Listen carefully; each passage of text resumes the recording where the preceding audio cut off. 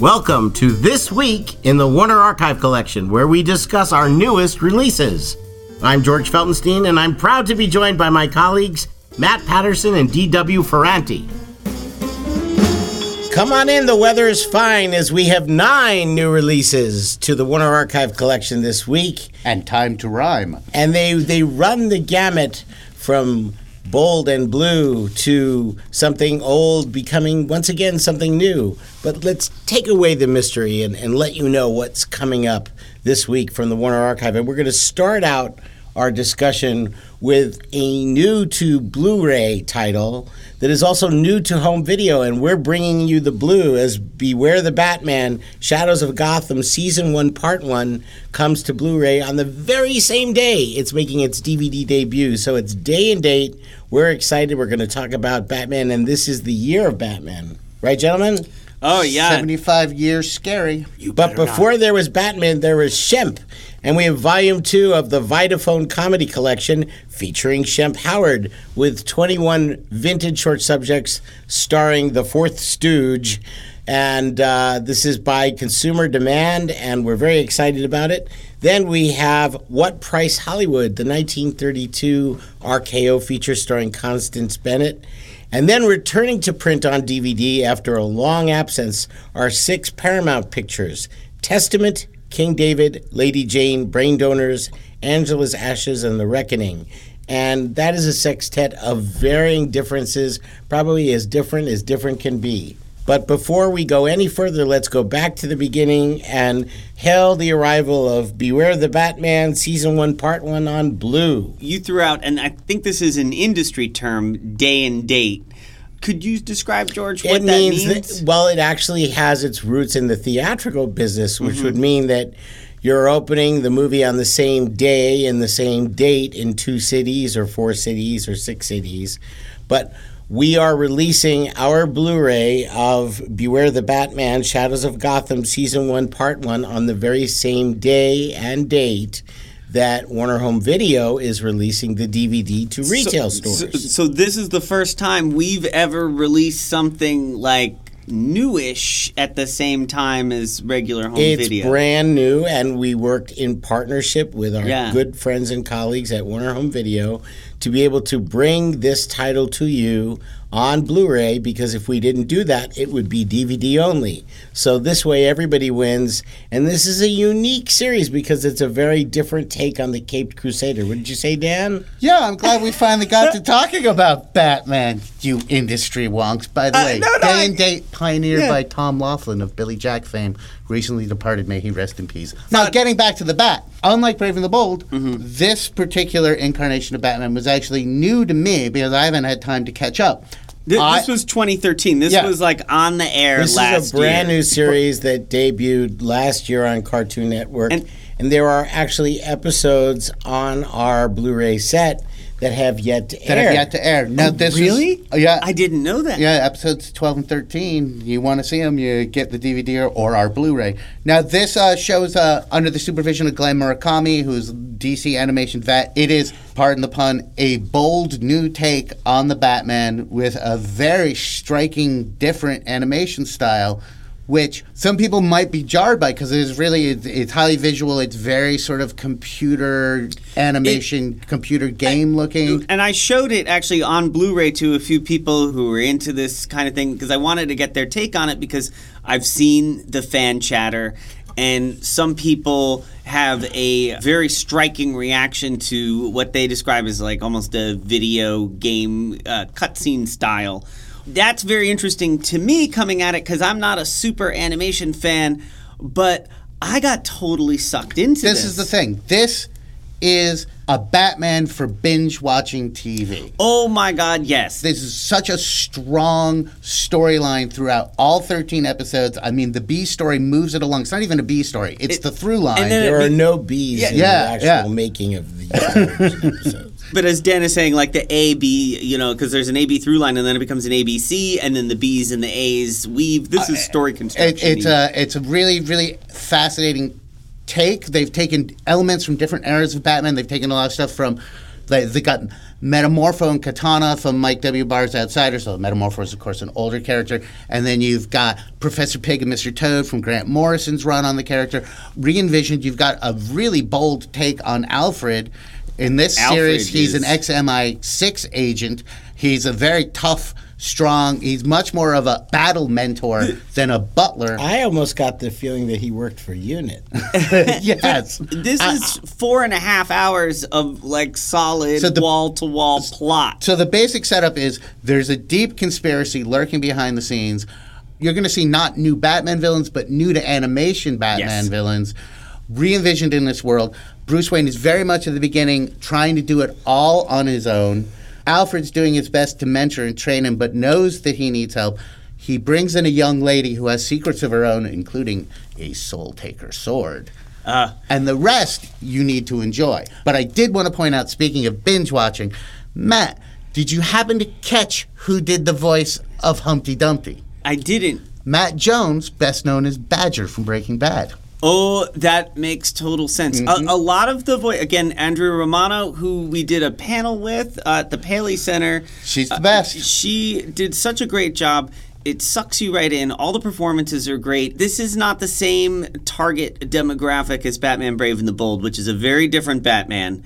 This Batman, it's a very mature take, and you see people struggling with problems and issues. And we get to see Batman's world. Procedural side. We also get to see Batman gets hurt in this series. Frequently. Yes. He vulnerable. Takes time to cover. This is a very sort of Daniel Craig, James Bond take on Batman. And Dan and I are talking very loud and very fast because we're excited. This took us and both there was by no surprise. Dexedrine in any of the water in which they drank. I'm driving a truck with Benny. Flashback to a previous podcast. But this series looks great on Blu-ray, and that's why we're bringing it your way. So, Beware the Batman, Season 1, Part 1, now available from the Warner Archive Collection. And it's just representative of the different kinds of content that we want to bring you to serve various fans who have various fan needs. Now, to go way, way back in time... I'm laughing at your transition right now. When you have a Stooge fan, you have the same passion as a Batman fan. Yes. And very often fans of the Stooges are also fans of Batman.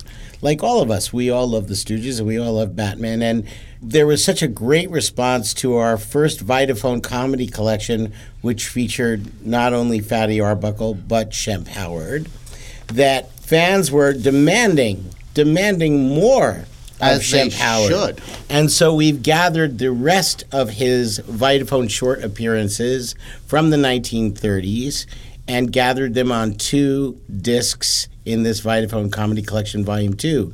And what's interesting is, and I want to shout out to one of our customers contacted us and let us know that Shemp had a tiny bit part in a short called Gobs of Fun.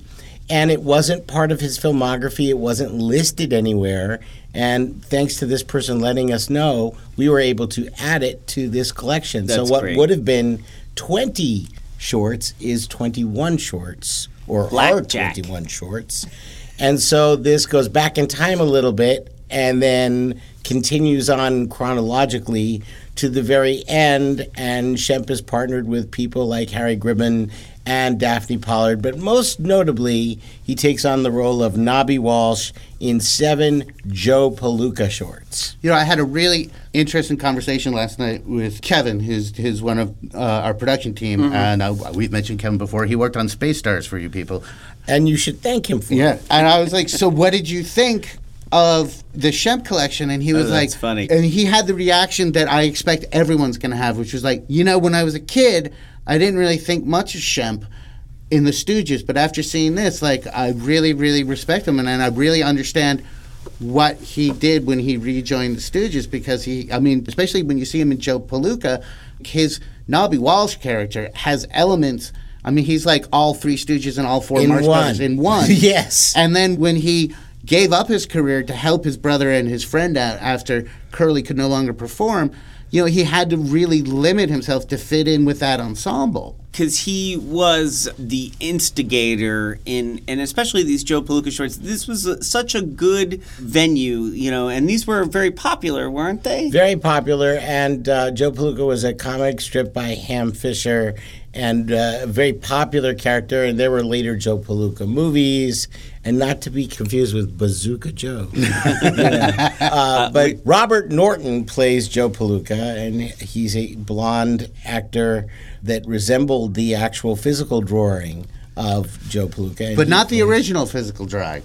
Joe Palooka's appearance in 1921 changed through the years with each new heavyweight champ until Joe Louis, at which point he became the guy that Robert looks very much like. Well, I'd seen the strips of this era. I said, No, I mean, this this is who he really. Yeah, this is the definitive Joe. Now, was the Nobby character, I'm not familiar with the comic strips, did Shemp play this as the character in that, or did he, I mean, it seems just so him in watching him in the earlier sets of shorts. It's a floor wax and a dessert topping. The answer is that, yes.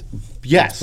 It's both Shemp bringing his Shempness to it, and he is very much playing the character in the comic strip. The old-timer. Yeah, and the old-timer, I could see that the old-timer and the haberdasher would be the comic strip, but it was Shemp who yeah. And then my other question was like Punchy and were those other characters in the strip, or were those original to the series? How the girlfriend is from the strip, Nobby's from the strip. The rest of it is Vitaphone. That's what it feels like, because there is a comedic ensemble around Shemp and Joe who fill out the proceedings in each of the episodes. My favorite was Punchy, because he's a big guy doing shtick because he's punch drunk. He's also a walking delicatessen. And he couldn't stop eating. That's why one of the shorts is called Punch and Beauty. So these shorts have been long in coming, and part of the reason is that when you're dealing with short subjects and nitrate film, it sometimes can be a long and arduous process, and you have to ship films in the right weather so they don't explode on you. But finally, we got this done. We've been wanting to do it for many years, and we thank the fans for patiently waiting. And yes, there's more Vitaphone to come, comedy, music, drama, all in the coming months and years. But right now, we have Shemp, and we're so grateful. And you may ask, what price Hollywood? Well, What Price Hollywood was one of the earliest examples of Hollywood looking at itself, certainly in the sound era. And we have remastered this film, and not only have we remastered it, but it comes from restored film elements, which we have been patiently waiting to emerge from the laboratory so we could start remastering. So if you've seen this film before on television, with rotten quality and replaced titles, all of that is changed. And this film doesn't open up with the RKO Tower, but with the rarely seen RKO Pathé rooster. I wrote down a note to be like, Ask about the rooster? Ask about the rooster, because it's the same world, except it isn't a radio tower. There's a rooster in the North Pole. Right. If you want to know more about RKO and RKO Pathé, there's a wonderful book about the Aegis of RKO by Richard Jewell that talks about the early years of RKO, its formation, its founding, its merger with Pathé, and its unmerger with Pathé. Because the Pathé company actually has its roots in France, the earliest days of cinema. Right.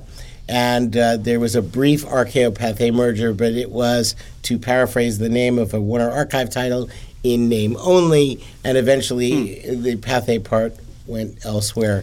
But this is one of those rare films that's actually called an RKO Pathé production, and it has that cool logo. And when the RKO company sold the back library of films to television in the 50s, most of the RKO logos, regardless of whether they were the Tower or this or that, were all chopped up and everything became C&C Movie Time.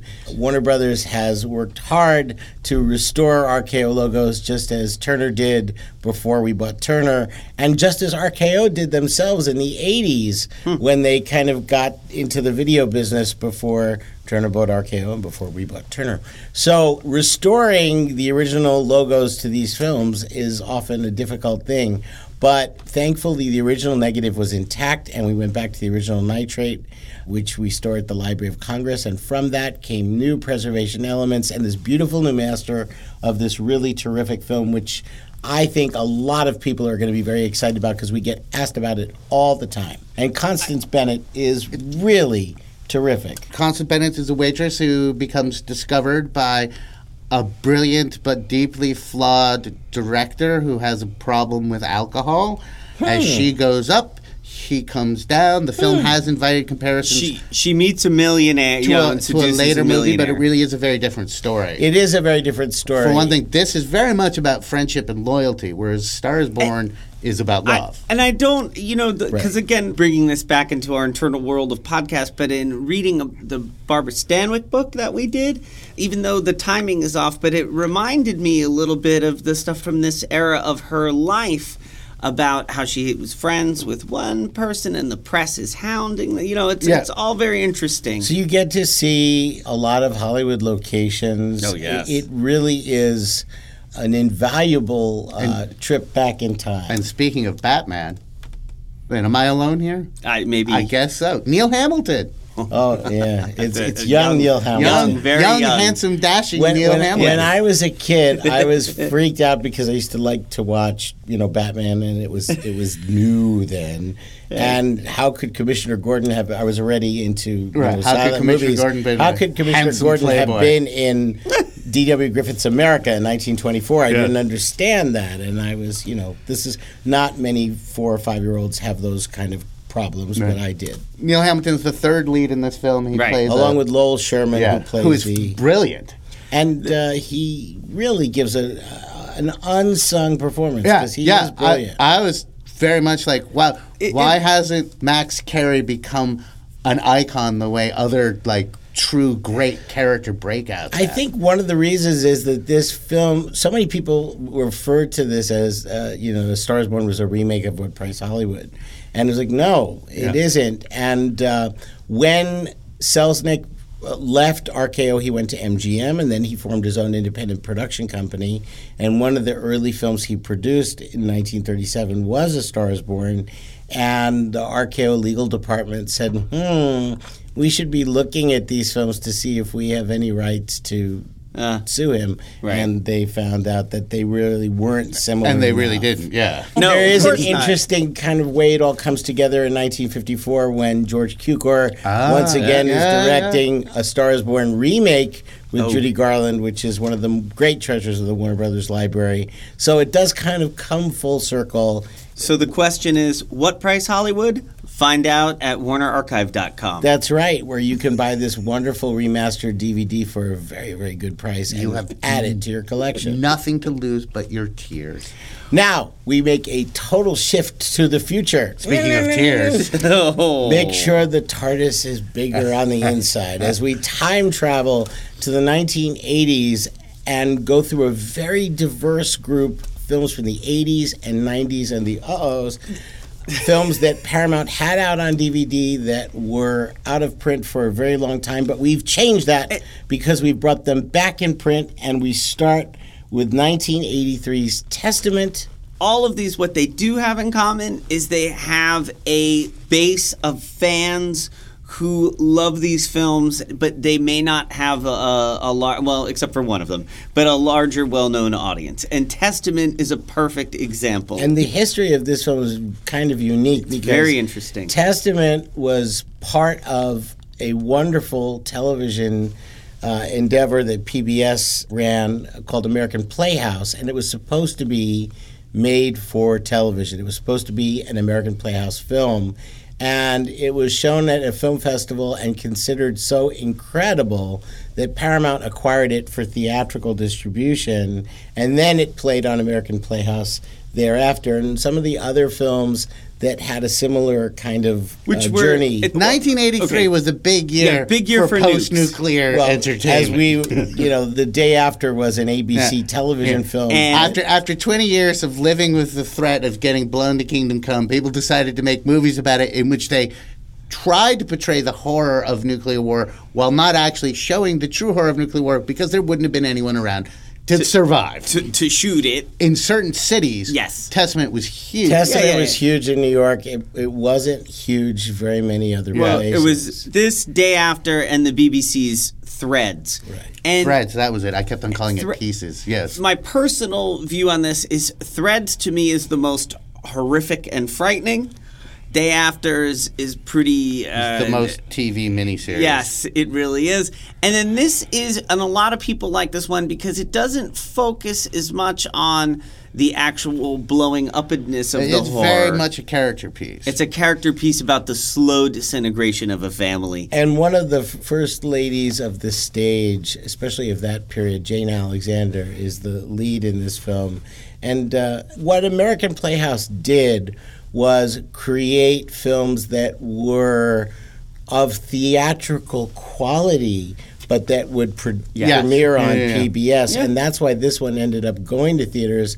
The same thing happened a few years later with Longtime Companion, which ended up being one of the last productions of American Playhouse because it became too expensive to make them, especially as government funding for PBS started to dwindle.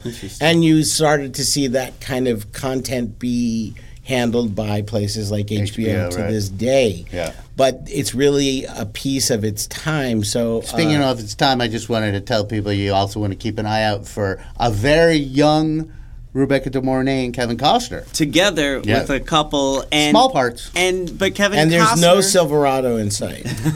Kevin Costner would talk about this film when he would do later post-apocalyptic movies as this one as being so sincere that he would kind of go back to this experience. Us the Postman? Yes, yeah, he did. This is a big really, statue. This is really heartfelt and very well made.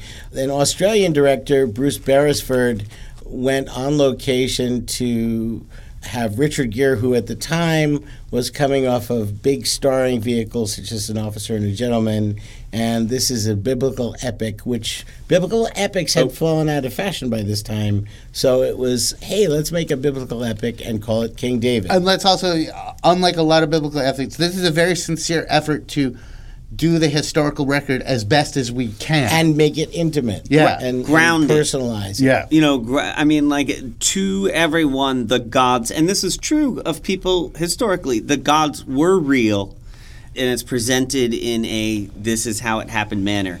I was particularly impressed with the David and Goliath scene.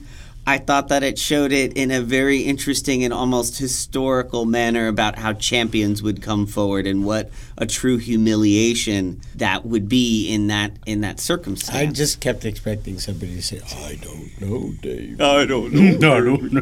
If he had a dog.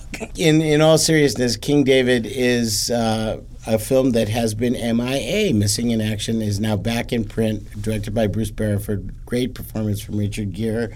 Moving on, we next have Lady Jane. And Matt, you had some very distinct opinions of this movie. Lady Jane is... Not to be confused with Lady Fingers. No, I'll just say... Now, who is Lady Jane, Matthew? Well, Lady Jane as a historical figure was and people sometimes count it or don't count it, the queen that only reigned for 9 days. And it would be... that was quite a snowstorm. Yes, it was a whole 9 days because after the death of King Henry VIII, it went to his young son, Edward, who died at 16. And then, you know, in a Game of Thronesian, like, well, okay, who's going to be queen next, you know, kind of moment, Lady Jane was held up by one set of political people. And then 9 days later, Mary, Queen of Scots comes. And after that, Queen Elizabeth, et cetera, et cetera. Not Mary, Queen of Scots, by the way. I'm sorry. Mary. Okay. Mary. I get, you know. Another Mary was in Scotland. That was a cousin. Different one. Sorry, thanks. It's okay. I get, you know, sometimes. He figures it's just over there. It's all one the crazy pond. family when you think about it. Yes, it all is. One was Catholic, Most one of was them are Protestant. They're all really French. Point being, this is an interesting historic period, and so Helena Bonham Carter. Very young Helena Bonham Carter. Very young. Doing that very young Helena Bonham Carter thing where you're like, wow, she just like came out of the egg fully acting. Before she played Mrs. Lee Harvey Oswald. Yeah. And this is really the first breakthrough performance that made her. And her dad is a slightly more haired Patrick Stewart. And then a mere year and a half later, he would be commanding the Starship Enterprise. So Pulling his shirt down and making thank history. God for that. His hair was still a little red in this one. He's always Sejanus to me. A few years later, John Turturro decided he was going to be in a Marx Brothers movie. And the results were a film called Brain Donors. Brain Donors from 1992. Now, this is a cult film because there is a cult that loves this movie.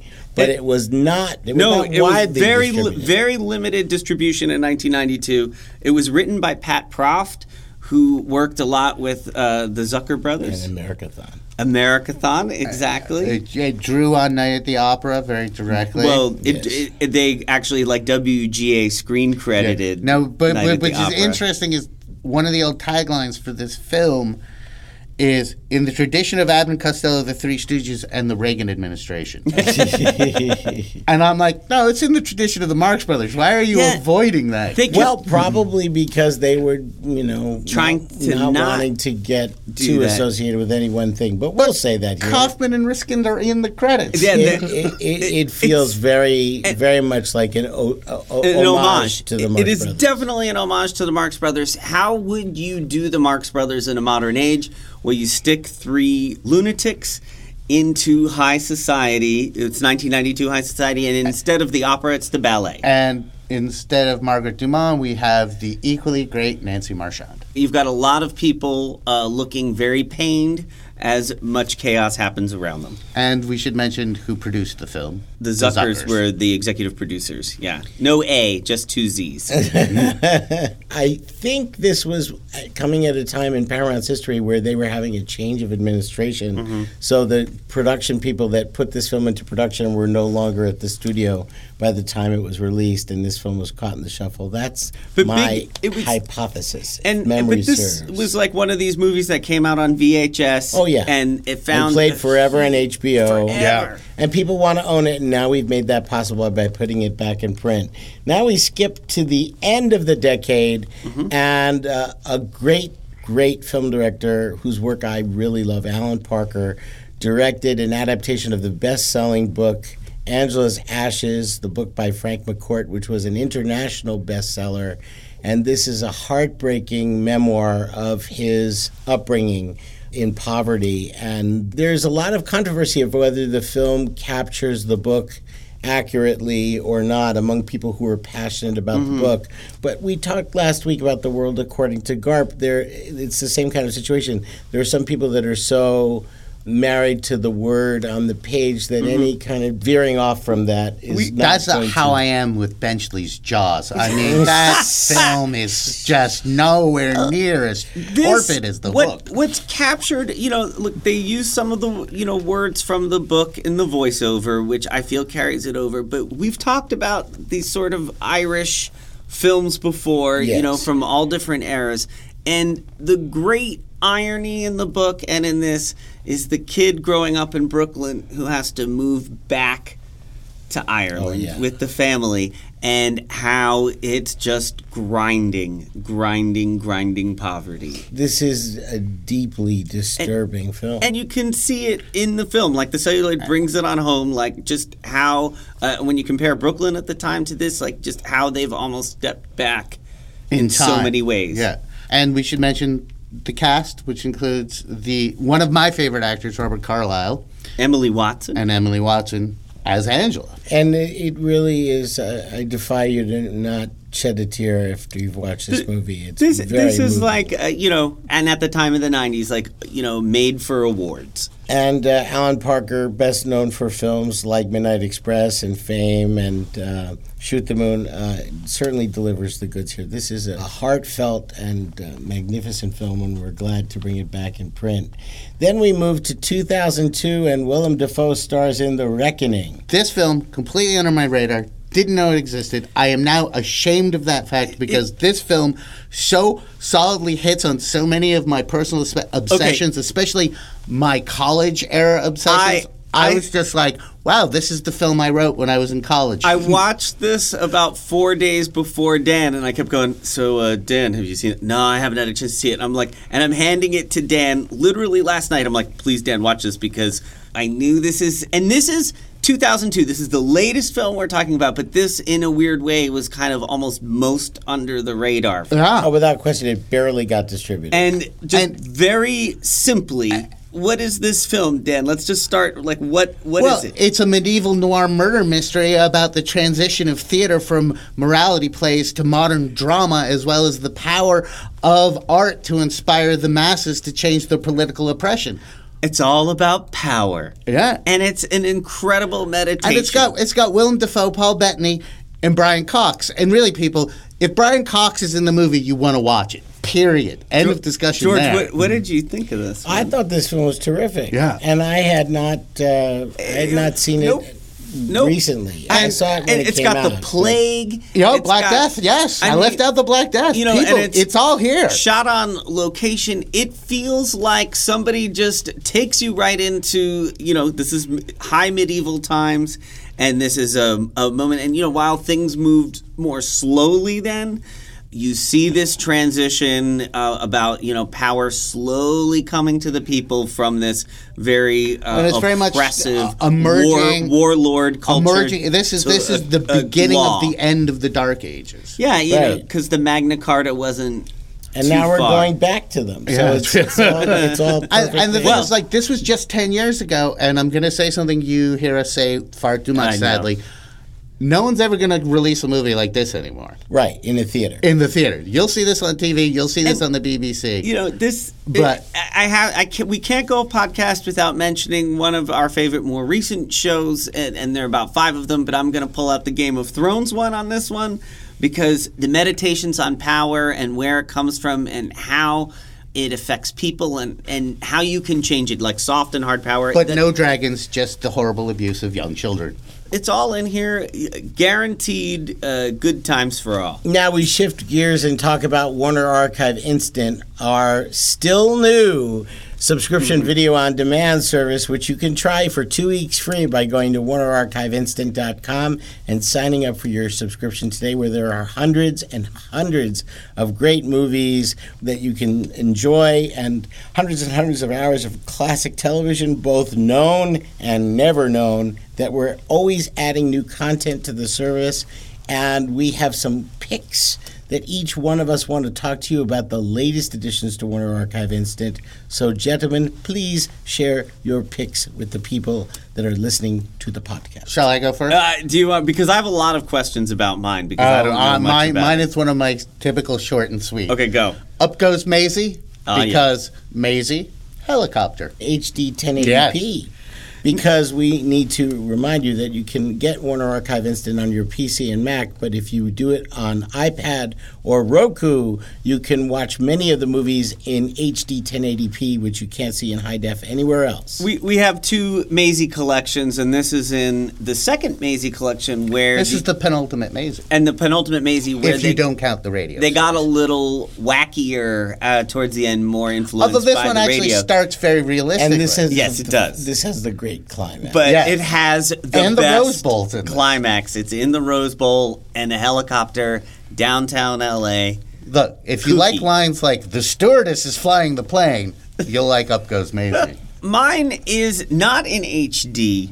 It's The Unholy Wife from 1957, an RKO color film. Great choice. The reason why I clicked it was in large, bold lettering. It said adult entertainment, and then with the tagline, half angel, half devil. She made him half a man. I thought you were going to go with a large something else, but I'll leave that alone. No large title. We have a very buxom young woman who is Diana Dors, who was as the term was at the time, and I think this is appropriate, she was known as a sex bot. and this is noir. And who's the man she's driving crazy? Rod Steiger. Oh yeah, I'm sorry. Yeah, I got lost because I was trying to figure out which men. And Rod Steiger. There's many men she Well, doesn't there's understand, Tom but Tryon right, also. Yeah, right. that was why Rod Steiger's who I was looking for. Sometimes when I pause, I'm answering literally. I'm like, well, let me name all the men. Oh, there are quite a few. Oh, which one does he mean? This is the story about a guy who, it's the story about a woman, really, who needs to get rid of her inconvenient rich husband.